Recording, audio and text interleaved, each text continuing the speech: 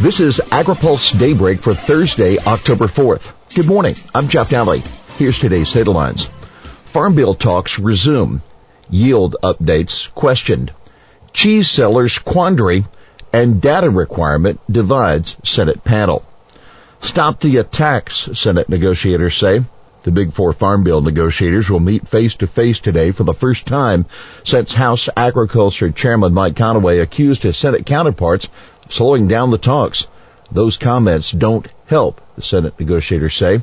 Senate Ag Chair Pat Roberts said yesterday any criticism or assessing responsibility, if not blame, I think is counterproductive. You're not going to hear that from me. Roberts then added, in an obvious reference to Conaway, I'm extremely hopeful you're not going to hear it from any of the four. Conaway issued a statement on Friday saying the Senate negotiators don't have the same sense of urgency as he does. Stabenow sticking together with Roberts. The top Senate Democrat negotiator, Debbie Stabenow, said she and Roberts choose to just keep our heads down and work together. The tenor that put through a partisan farm bill in the House is the same tenor being used now in negotiations, and it's not helpful to get something done. It has to be bipartisan. Roberts said he hoped the negotiators would make some progress today toward closing out at least some of the 12 titles of the bill.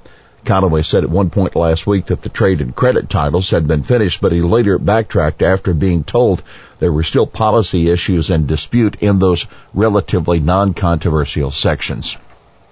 Economists questioned fairness of House provisions.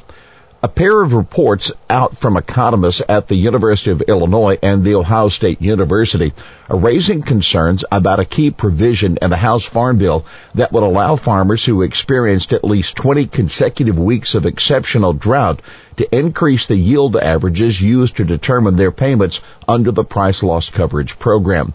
The economists say the provision will almost exclusively benefit producers in the Southern Plains while leaving out growers in the Midwest who lost crops in the 2012 drought. The economists argue that a 20-week drought may not have had as much impact on yields if it occurs outside the growing season, and that a shorter drought can harm yields if it hits at the right time. The economists, citing estimates by the Congressional Budget Office, say in a separate report that cotton growers would receive an additional $577 million in PLC payments over 10 years as a result of the yield update. Moreover, the economists calculate that cotton growers will receive $867 million in government payments on their 2018 crops. That includes $227 million from President Trump's trade assistance package and $227 million in ginning cost share payments that USDA issued earlier. By the way, the National Cotton Council is preparing a response to the criticism of the House bill. We'll relay that to you when it's received. The Illinois economists include Jonathan Kompas, who was administrator of the Farm Service Agency during the Obama administration and a top aide to Stabenow when she chaired the Senate Agriculture Committee. Well, can you sell Asiago cheese without Asiago? That's the question facing Jim Sartori, CEO of the Sartori Company, and he doesn't have an answer yet. The European Union has a commitment from Mexico, part of their free trade agreement, that only cheese from the Alpine area of the Asiago Plateau in Italy can be called Asiago cheese.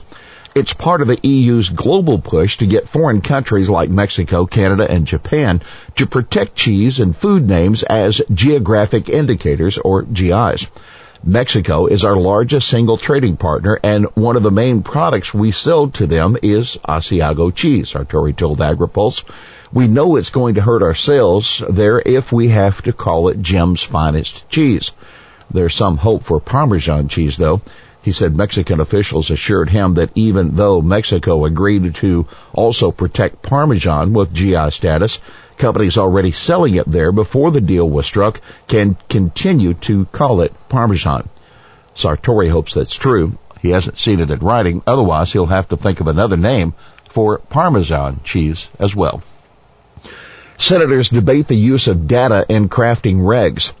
Members of the Senate Environment and Public Works Committee are split along partisan lines over whether EPA will have to make every bit of data supporting its regulations available to the public. That's a requirement of the House-passed bill and a similar measure introduced in the Senate. EPA issued a proposal similar to the bill. Senator Mike Rounds, a South Dakota Republican who chaired an Environment and Public Works Subcommittee hearing yesterday, is concerned that EPA has been looking for science to support predetermined policies, the result being regulations that overly burden our economy without having a substantial impact on human health or environmental protection. But New Jersey Democrat Cory Booker, echoing testimony by Rush Holt, who's president of the American Association for Advancement of Science, said the EPA plan would more likely hinder the use of good science than promote it. Holt said there's no reason that every detail of research must be made public and criticized the EPA proposal for requiring that studies be precisely replicated. Test results can be assessed properly without the use of raw data, he said. But two other witnesses, toxicologist Edward Calabrese of UMass Amherst and regulatory policy expert Robert Hahn of Georgetown University, argue that scientific transparency in rulemaking is a worthy goal. Hahn said greater transparency and accountability for decision-making are critical not just for the EPA, but for virtually all government agencies that use models and data to design programs and regulations. Here's why it matters. When EPA proposed during the Obama administration to ban the use of chlorpyrifos, the agency relied on a university study that used confidential patient data to demonstrate the insecticide's neurotoxic effects. The pesticide industry pushed EPA to obtain the underlying data, but the university refused for confidentiality reasons. If EPA's proposal is finalized, the agency likely would face hurdles in using such studies. Here's today's She Said It. The current political regime has only one interest in SNAP, and that's to cut it. That's author and New York University professor Marion Nestle speaking about the Farm Bill at yesterday's Food Tank Summit in New York. Well, that's Daybreak for this Thursday, October 4th.